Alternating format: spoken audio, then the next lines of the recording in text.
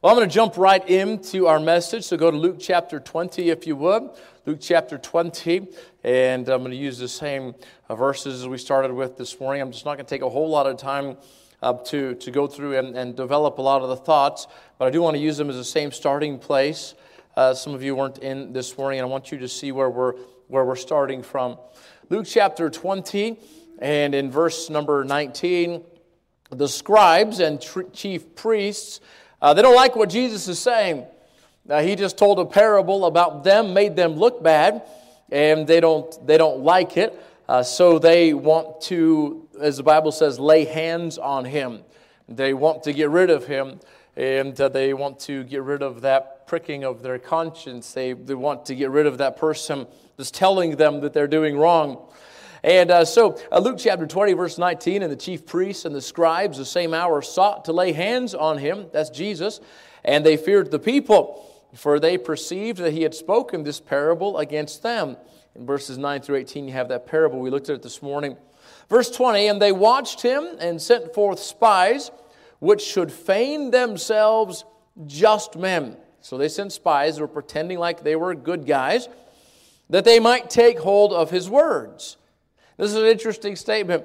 Here's the scribes, the people who have the job of copying the Word of God, spreading the Word of God, and teaching the Word of God, who are not listening to who the Bible says is the Word of God. Jesus, the Word became flesh and dwelt among us. Not only do they not like what the Word of God is saying, Jesus, the Word of God in the flesh, but the Bible says there in verse 20, these scribes, their desire was to take hold of his words. They wanted to do something with his words. They wanted to use his words against him. And in verse 21, they asked him, and they talked to him about is it lawful for us to give tribute to Caesar? Jesus answers just in an amazing way. They didn't expect it coming. Verse 25, render therefore unto Caesar the things which be Caesar's, and unto God the things which be God's. And the Bible says, verse 26, they could not take hold of his words before the people. Here's the Word of God standing before them. They're trying to twist his words, pervert his words, use his words against him, and they couldn't do it. The Bible says they couldn't do it before the people. The devil has been trying to twist, pervert, change, contradict the words of God since the very first book of the Bible, Genesis chapter 3. And we talked about that last week, how the devil questioned God's words. And then he contradicted God's words. And then he changed God's words. And that is exactly what we see happening in the new versions. We call them modern versions of the Bible. Ever since the late 1880s, a new Greek text came out, and nearly every single new Bible version has come from that new Greek text. And hundreds of Bible versions have come out, and they've changed so many doctrines, which we will preach about next week, Sunday morning and Sunday night, because there's so many doctrines that have been attacked in the new Bible versions. But I want you to understand that whether they say they do or not, just about all of the mainline New Bible versions come from a Greek text that was translated and edited by two men named Westcott and Hort. Their full names are Brooke Foss Westcott and Fenton John Anthony Hort. These two men were part of the Church of England, the Anglican Church. If you know your history, you know that the Church of England is basically the Catholic Church made over for England. And King Henry didn't like the fact that the Catholic Church wouldn't let him get married or divorce his wife and marry another wife. So he said, I think they said phooey back then. He said phooey with the Catholic Church. He didn't want to be part of that church anymore because the Pope wouldn't let him divorce his wife. So he said, we'll start our own church. So they moved the Catholic Church into England. They called it the Church of England. Same religion, same false doctrines. And it is now known as was called the Anglican Church and now the Episcopal Church. And so these men, Brooke Foss Westcott, Fenton and John Anthony Hort, part of the Anglican Church. These are the ones who translated from corrupt manuscripts that you can track back to the Latin Vulgate, you could track back to Jerome, you could track back to Origen and Clement way back in Alexandria, Egypt. You could track back to Sinaiticus, Vaticanus, these two corrupt manuscripts. And they used these corrupt manuscripts to make a new Greek text, and that is the text that the new versions of the Bible come from. Now, there are some new versions of the Bible that would say we translated this after the pattern of the King James Bible, or we, in the tradition of the King James Bible, they will say that. But as I believe it was last Sunday night, it was Sunday night or Sunday morning, I gave you verse after verse after verse, totally removed from the new versions of the Bible. And what you're going to find out is nearly every one of the new versions in the Bible, they follow that same pattern, the pattern given to us by Westcott and Hort. And if they don't take it straight take it out of the Scripture, they will put it in there, but they'll put a footnote next to it saying basically this doesn't belong there. So sometimes they leave it there, but they say in the footnote that the oldest and most reliable manuscripts do not contain this word or this verse. Or in the oldest and most reliable manuscripts, this word should be, and they'll tell you a word that fits right in with the other new modern Bible versions. Where did we get all those from? Well, you can trace them back to the late 1880s to two men, Westcott and Hort. We just usually go by their last names because their other names are a big mouthful. I want to talk about them tonight because I believe when Jesus said to those people there that he was talking to, he was teaching, he said, beware of the scribes. Beware of the scribes. And he gave us some reasons for being aware of the scribes. I'm not going to go back into those. We went through those this morning. But the two scribes, or if you want to say it this way, nowadays we don't say the word scribe anymore often. We usually use the word scholar. Educated person, Bible scholar. And these two Bible scholars from Cambridge University there in England had a huge influence on us today. Because of the Greek manuscript, or the Greek text, not manuscript, the Greek text that they gave us from these corrupt manuscripts, the majority of Christians in the world today, this is a scary thought, the majority of Christians in the world today are reading what they believe is to be the Bible, and it comes from Westcott and Hort, these Anglican leaders in the church, which comes from the Catholic Church, who got the manuscripts that were rejected by the Christians for hundreds of years, and not the received text or Textus Receptus, but these other texts, the 5% of texts that don't even, or manuscripts that don't even agree with each other, and they got the words from that. They mixed their own false doctrine in with it, and they gave us the new versions of the Bible. All over the world, the majority of Christians are using Bibles that come from corrupt manuscripts. And I want you to see why we need to beware of those particular scribes. There are others, they're editors, they're translators, but these two, kind of like Darwin, had such a huge influence. Just think about it. What influence did Darwin, same time period, late 1800s, what influence has Darwin had on us? Just think about that for a minute. I don't know that he knew he would have such a huge influence. I don't know that he knew he was going to create a new way for people to think that the origin of the species, that the earth came around. At his time, when Darwin was alive, the majority of Christians, almost all of the Christians, believed what the Bible said. In the beginning, God created the heaven and the earth. Other people didn't believe that, but there were people that didn't believe the Bible. But at least the Bible believers believed that God created the heaven and the earth. Then Darwin comes along, and so many Christians now believe that somehow God used evolution to create the world, because you try to get the Bible to fit with Darwin. This one guy that you study his life, he shouldn't have had the influence that he did, but he did. All right, so he wrote this book on the origin of species, and that had an influence. Our schools all teach evolution. Our kids have grown up. My generation has grown up being taught and pushed elementary, middle school, high school, college, university, being pushed that evolution is how everything happened. They don't even treat it as a theory anymore. Just call it a fact. The James Webb Telescope. I was looking at images today. I was showing Brother Brandon some of the images. It was just amazing what you can see with this telescope. They look at that and say, here's the comments I read today. How is it that we're seeing light from stars that happened, that came into existence 47 billion years ago when the universe is only 13 billion years old? We've got a problem here. And so, but here's what they're doing.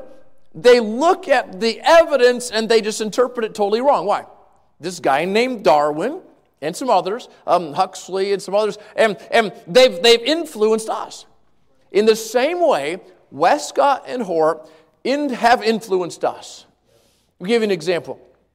When COVID really hit hard, that would have been March of 2020. Remember where you were March 2020? Just about every church shut down. Stores shut down. I remember standing outside Walmart in a line because they would only let a few people in. The whole Walmart was empty. Crazy. All this crazy stuff.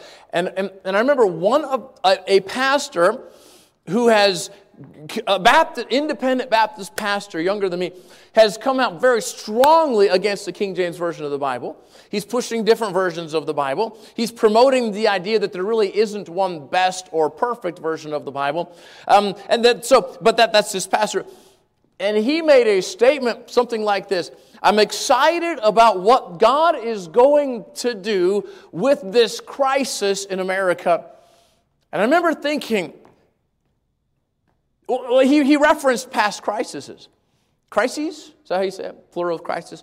He referenced past times when there were problems. And he said, look what God has done in the past when problems came to America. And you got then he referenced like the Spanish flu and all these, the Great Depression and all these things. And look what happened to America. It made us stronger. It made us better. I'm excited what's going to happen, but there's a difference. Those times when it happened, we actually had a Bible. And people had the Word of God to turn to. But especially since the 1970s, now it started late 1800s, but especially since the 1970s, the majority of people in our country and in our world, if they wanted to turn to the Bible to find answers, they're not going to find a Bible. They're going to find something similar to a Bible, but the words have been changed. Thousands of words dropped out that comes from a corrupt manuscript influenced by Westcott and Hort. So I've got about 15 minutes, maybe 20 minutes, and I want you to listen who were Westcott and Hort. The spokesman for Zondervan Publishing said, all subsequent versions, from the Revised Version to those of the present, have adopted their basic approach and have accepted the Westcott and Hort Greek text. D.A. Carson, the author of the King James Version Debate, published by Baker House, it also publishes other translations, said this: the theories of Westcott and Hort are almost universally accepted today. It is on this basis, the Bible translators since 1881 have, as compared with the King James Version, left out some things and added a few others. That's what they'll tell you. But they will say it's because of the older and more reliable manuscripts that the King James Version that these other versions have left out things that the King James Version had. They won't tell you it's because Westcott and Hort changed it. They will say it's because older and more reliable manuscripts didn't have it. The vast majority of evangelical scholars hold that the basic textual theories of Westcott and Hort were right, and the church stands greatly in their debt. The Haley's Bible Handbook, I have the Haley's Bible Handbook in my office, says this: the New Testament Westcott and Hort Greek texts, which in the main are the exact original Bible words. Young's Concordance of the Bible says this: for the English-speaking world, the work of Westcott has proved of abiding worth.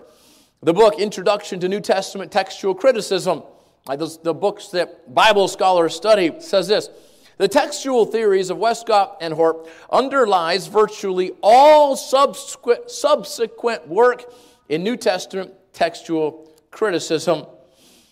Wilbur Pickering wrote a book called The Identity of the New Testament Text. He said this: the dead hand of Fenton Anthony Hort lies heavy upon us. The two most popular manual editions of the Greek text today, the Nestle Allen and the United Bible Society, those are two different Greek texts, which are almost identical now, they've just come together, really very little, very V-A-R-Y, there very little difference between them and the Westcott and Hort text. Why is this? Westcott and Hort are generally credited with having furnished the death blow to the Textus Receptus and the KJV. Subsequent scholarship has tended to recognize Hort's mistake. The Westcott-Hort critical theory is erroneous at every point. So he was against Westcott and Hort's theory. This other man wrote this. It's a book, A Full Account and Collation of the Greek Cursive Codex Evangelism. It's a big, long title. He says this: the text printed by Westcott and Hort has been accepted as the true text, and grammars, works on the synoptic problem, works on higher criticism, and others have been grounded on this text. These foundations must be demolished. They had a huge influence on our generation. If it wasn't for Westcott and Hort giving us a Greek text, we would have most people still using a Bible, the King James Bible. See, when I say a Bible, most people that use a version of the Bible, whether they believe it or not, the people that wrote those versions of the Bible don't believe they have every word of God. The people that sell those, the marketers of those publishers, don't believe they have every word of God. But in the King James Bible, as we proved a couple services ago, we do have every word of God. It was inspired by God. It was written by man. It was copied word for word by man. It was translated word for word. And if it's an exact copy, it's inspired by God. And if it's an exact translation, it's inspired by God. All the way till we have the King James Version of the Bible, so you can be intellectually honest with yourself and say, I believe I have an every word Bible. Most people don't believe that, or they haven't thought about it. Who are Westcott and Hort? Well, Westcott organized a club at Cambridge University, and he named it the Hermes Club. And I'm not sure if I'm saying that right. I almost want to roll the R and say Hermes Club, but I'm not sure. We'll call it Hermes. The club met for 3 years, from 1845 to 1848. The name Hermes comes from the god of magic and occult wisdom, the conductor of souls to Hades, the lord of death, of cunning and trickery. The medieval legend that witches made the sign of the cross upside down began with the worshipers of Hermes. All right, so Westcott started this club at Cambridge University, which was a religious school, by the way. It's like a Bible college. And so he started this club, which was basically this occult club. That's the man who, and I'm going to give you a whole lot more, but that's the man who's responsible for giving us the Greek text that gives us all the new versions of the Bible. You've got to consider the source, and Jesus said, beware of the scribes. Hermes became the god within, sought by all religious philosophers of the Gnostic period. Neoplatonist philosophers called Hermes also this, we call him this, the Logos. Interesting that maybe the biggest company for selling Bible versions online is Logos. Just an interesting connection there. There was a demonic, very satanically influenced woman. Her name was Madame Blavatsky, a Russian woman. She wrote a book called Secret Doctrine and a lot of other stuff. In fact, Madame Blavatsky, she talked to demons. She was a medium, a channeler of demonic messages, like somebody that would tell futures and things like that. Very, very influential, very powerful. She had a huge influence also on Westcott and Hort. Isn't that interesting? There's somebody that would be so deep into witchcraft and the occult influenced the men who gave us the script that gave us the new versions of the Bible. You may say, that's too much to believe. I promise you, you get in, you research this yourself, you're going to find it all there. She wrote a book called Secret Doctrine, and she says this. Remember the name of the club? The name of the club was the Hermes Club. Westcott organized it. You might say, oh, that was just an accident. He probably didn't mean to do that. I'll show you otherwise here in a minute. But Madame Blavatsky wrote in this book, Secret Doctrine, Satan or Hermes are all one. She goes to back that up by saying he's called the dragon of wisdom, the serpent, identical with the god Hermes, inventor of the first initiation of men into magic, the author of serpent worship. Madame Blavatsky's logo that represents Hermes is a serpent biting its tail. There's a man named Tex Mars. He wrote a book called The Occult Underground. He says this, that Hermes is the entry point of scholars and philosophers into the occult. The really smart people get into the occult, and Hermes is the door to that. Hermes was the original hermaphrodite. What is that? The fusion of a male and female into one person. The priests of Hermes wore female garments and other things to make them appear female. Just kind of seeing where this is going. And Westcott chose to name his club the Hermes Club. He was a very educated person. This wasn't an accident. One historian cites letters between members of Westcott's clubs and reveals homosexual relationships between those members. This is the guy that gave us the text that the new versions of the Bible come from. The School of Hermes is now listed as a New Age organization in the English New Age Network magazine. You can look it up, and it's New Age. It's a cult. This man's name, Creme, I think is how you say it, and Madame Blavatsky both called the New Age Christ Hermes. So the New Agers are expecting a Christ to come on the scene, which we know they are. They're just going to call him Antichrist. And they're expecting this new Christ to come on the scene. But Madame Blavatsky and others called this new Christ, this Antichrist, well, that's what we know him as, but they're expecting this Christ to come on the scene. They call him, interestingly enough, they call him the Christ. Not Jesus Christ, the Christ. You're going to see that next week when we go into the doctrine of whether Jesus is God and how they confuse that. But they call this the Christ. They call him Hermes. So Westcott organized this group called the Hermes Club. Now Westcott and Hort together organized a group called the Ghostly Guild. The Ghostly Guild. The idea behind this was they sent out flyers all over the college and maybe even around town. They sent out these flyers. They called them circulars back in those days. They sent out these flyers advertising for this new club called the Ghostly Guild. And what they were looking for was any person's experience that had to do with the supernatural or seeing visions or any kind of miracles or any kind of ghost visions. And isn't it interesting? A lot of, like the History Channel, Discovery Channel, make a big deal about this type of a thing. Haunted places and the ghosts and all this stuff is still a big deal. But they started this club called the Ghostly Guild. Now the Bible says in 1 Timothy 4:1, now the Spirit speaketh expressly that in the latter times some shall depart from the faith. Okay, we see that around us. But what's happening to cause them to depart from the faith or goes along with it? Giving heed to seducing spirits and doctrines of devils. And that verse describes so perfectly what Westcott and Hort were doing. They started the Ghostly Guild. The doctrines of devils in the New Translations are a reflection of the New Age movement. Mr. Hort wrote this. This is a letter. A lot of what we know about what they believed is in the letters that have been found written to each other and to others. Mr. Hort wrote this. He said, Westcott, Gorham, C.B. Scott, Benson, Bradshaw, Laud, and he names lots of people's names, and I have started a society for the investigation of ghosts and all supernatural appearances and effects. Being disposed to believe that such things really exist, Westcott is drawing up a schedule of questions. So he started this club. In the same letter, Mr. Hort calls the King James Bible, taken from the Greek Textus Receptus, villainous. He said he hates the King James Bible. Mr. Hort's son wrote a biography about him, and he said this. Hort seems to have been the moving spirit of the Boogie Club, as the scoffers called it. Aroused a certain amount of derision and even some alarm, it was apparently born too soon. The world wasn't quite ready for what they brought onto the world. Mr. Hort wrote this in a letter to another person. He said this, "I sent you 2 ghostly papers." All right? So the circular they're sending out, or this newsletter type of thing they're sending out.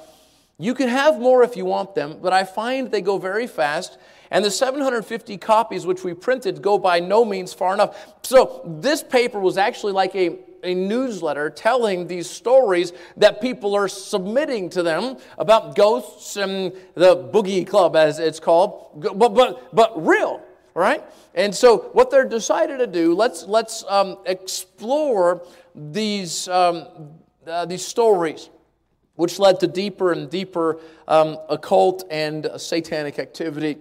Westcott's son wrote about him. He said, "Westcott took a leading part in their proceedings, and the inquiry circular was originally drawn up by him." That's the flyer that they sent out to everybody. He also received a number of communications in response. Here's what Westcott's ghostly circular contained. It wasn't the whole thing, but here's part of it. This flyer that he's sending out. "But there are many others who believe it is possible that the beings of the unseen world may manifest themselves to us. Many of the stories current in tradition or scattered up and down in books may be exactly true." So they're looking for these stories. A historian was writing about the foundations of the occult revival. What a revival, the occult revival. Late 1800s, that's exactly what was happening. This enlightenment was happening, and a revival of witchcraft, of occult, Wiccan, all that type of stuff. So he had this book, and he's writing about how that happened. He said, "First mentions should be made of spontaneous cases of haunts, apparitions, and the like. The founders of psychical research, the Cambridge Ghost Society, had collected them by a circular. Westcott and Hort were in part responsible for the occult revival of the late 1800s.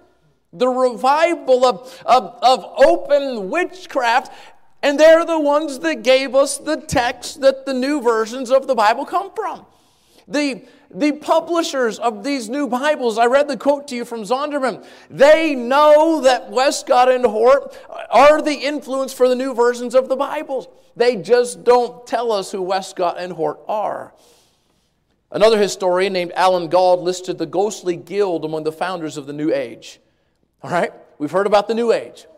Who started the New Age? Well, the ghostly guild was part of the starting of the New Age. Who started the ghostly guild? Westcott and Hort. Westcott and Hort are part of the introduction of the New Age into the world.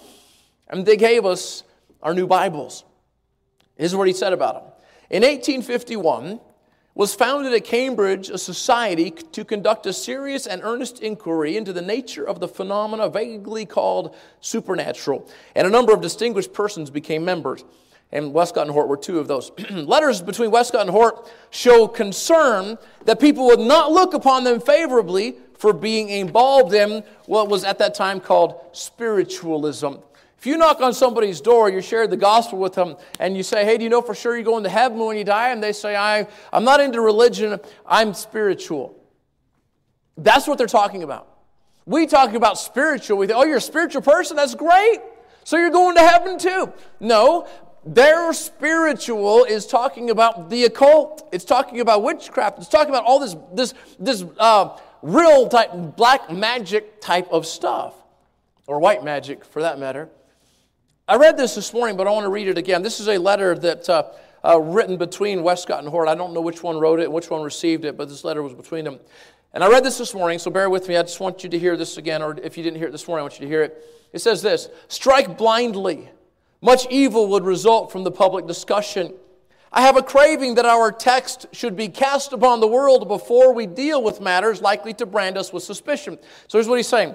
Let's be careful in starting these clubs, the Ghostly Guild, other clubs like it, because if we start this before we publish our Greek text, people aren't going to want our Greek text, because they're going to say, "Oh, those 2 guys are the ones that are involved in these suspicious beliefs." He develops that a little bit more. He says this: "I mean a text issued by men who are already known for what will undoubtedly be treated as dangerous heresy." They knew it was heresy. "Will have great difficulty finding its way to regions which it might otherwise hope to reach." In our day, we would say, if we publish this book now, no bookstore is going to sell this. That's what they're saying. People aren't going to buy this if people aren't going to read it, if they know we're involved in the occult before we publish it. If only we speak our minds, we shall not be able to avoid giving grave offense to the miscalled orthodoxy of the day. Evangelicals seem to me perverted. There are, I fear, that means the people who believed the Bible, he said they're twisted, they're perverted, they believe wrong. There are, I fear, still more serious differences between us on the subject of authority, and especially the authority of the Bible.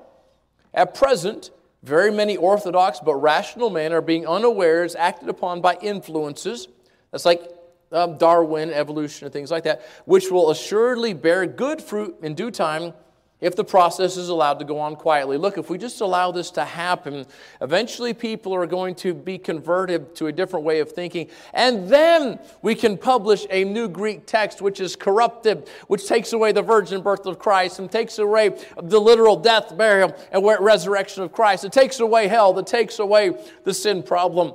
What they were saying is the world is not ready for us to have these demonic clubs and publish this Greek text at the same time. We've got to wait a little bit longer. I'm going to skip a whole lot here about one of Westcott's students. We'll have to come back and visit that at another time. They started the Ghostly Guild. They started the Hermes Club. Another group was called the Apostles. It was limited to 12 members. Hort joined this group in 1851. His son wrote about it. In June, he joined the mysterious company of the Apostles. He was mainly responsible for the oath which binds members to a conspiracy of silence. The Apostles were very involved in things like seances, where a group of people would come together and actively ask the demonic spirits to communicate with them. Hort wrote to Reverend John Ellington. He said this, "I fear you scarcely tolerate my having joined the Apostles." Westcott and Hort invited Sidgwick. That was one of the students of Westcott to join. Another man who joined the Apostles said this, "This caused him to be expelled from his professorship because of heresy discovered in written correspondence between he and Hort." Another club was the Irenaeus Club. It was started in 1872 by Mr. Westcott. Hort was a member. Sidgwick was the student was a member. Hort called it a senior apostles club. They were actively involved in seances, communicating with the dead, not the dead, but demons. Members of the group are also part of Bible revision committees. So members of this Irenaeus group, members of Bible revision committees, they have books in print today that are known as standard works on the Greek New Testament.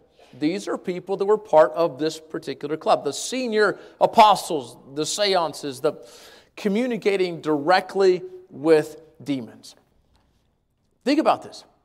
The men who gave us the Greek text that the new versions of the Bible come from were communicating directly with demons.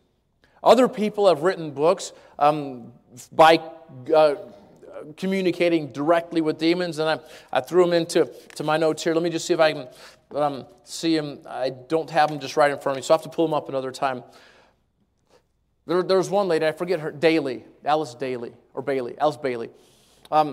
She wrote 24 books. As I understand it, I just researched it a little bit last night. As I understand it, 19 of those books that she wrote, they're all on the occult. They're all on stuff that you wouldn't want to get into at all, just wicked, horrible things.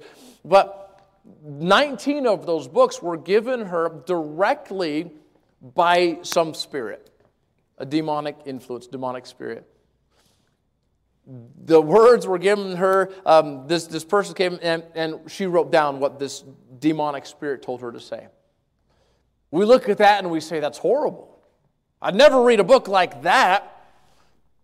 But if you pick up a new version of the Bible, you are reading a book influenced greatly because they took their words from the Greek script, of the Greek text that Westcott and Hort, that they not only translated it, they made it match what they believed. We would never read a book by somebody like Alice Bailey who got it from a demonic source, but we would open what we think is a Bible and read it from people who were involved in seances and communicating with the dead. The Bible talks about this. We call it necromancy and communicating with devils and spirits. And as we read the verse, in the last times, let me read that one to you. I've got a lot of notes here, so give me a chance to find that one again. One more page back. Now the Spirit speaketh expressly that in the latter times some shall depart from the faith. What are they doing? Giving heed to seducing spirits and doctrines of devils. What I want you to understand, and we're going to have to be done for tonight, but I want you to understand these new versions of the Bible. Ready? Here we go. The NKJV, the NIV, the NET, the ESV, the NASB or V, whichever one you want to say, the Living Bible, the New World Translation. Yeah, that's the Jehovah's Witnesses one. It's amazing how it fits, and it came from the Westcott Hort manuscript, and it fits the Jehovah's Witnesses religion just perfectly. And all of these came from Westcott and Hort, right? Which came from these corrupted and perverted Greek manuscripts. But not only did it come from these corrupted and Greek manuscripts, Westcott and Hort got so much of their, I don't know the right word to say it, inspiration. They were directly involved in the occult. The devil had a straight access to them as they were writing the Greek text that is in all these new Bibles. I've researched this. I've studied this. Now, you can listen to whatever person you want to say, and they're going to argue against this. They're going to try to break this apart. But if you study it, you research it, you're going to find that it is true. They're going to say these new versions of the Bible, they leave out words, they leave out verses because they come from older and more reliable manuscripts. I think we blew that out of the water last week. We showed you where those older and more reliable manuscripts come from. But the other problem is the scribes, the people. And we read a quote this morning. You can't come to a translation of the Bible and leave behind what you believe. If you're a Catholic, you're going to bring that to it. If you are in the occult, demon worship, or demon possession, or talking, whatever it is, you are going to bring that to it. So my warning is this as we finish. Be careful about these Bibles. A modern version of the Bible is corrupted, and it has been influenced by the devil. I don't know if I can say it any clearer than that. The devil questions God's Word. He contradicts God's Word. He changes God's Word. And we are seeing, in my lifetime, I'm seeing it happening before my eyes so that the majority of people in our world do not have a pure, inspired, infallible Word of God. Brother Brad and I were talking about this. The Bible is your sword, right? We've traded our sword for a little plastic or aluminum one. It's not powerful, not going to get the job done, and it's no wonder we're not seeing revival in our country. It's no wonder our country's going the wrong direction away from God. Father, I pray that you would just help us to be wise in the decisions that we make. We understand there is a battle going on, and it makes a whole lot of sense. If I was the enemy, I would try to change your words too. And I'd try to sell them to everybody, and I would try to get everybody reading from something that's actually not your words. And I would try to get my side to influence it, and I'd try to corrupt it, and I would try to change it and take out the important, vital doctrines of Scripture. And that's exactly what we see happening in these new versions. Lord, I pray that you would help our people as I love them so much. And I'm trying to be so careful not to be sound at all mean about this. I just want them to know. I want them to be able to realize that this really is a battle. It's a very real thing. I pray that you'd give us wisdom to make the right choices in getting the right Bible. And Lord, at the same time, we thank you that you gave us the Bible. So many, millions have died so that we can have this Bible in our hands right now. Lord, thank you for that. Thank you that you gave it to us in the first place. You didn't have to do that. But you loved us so much. Not only did you send your Son, but you gave us your words.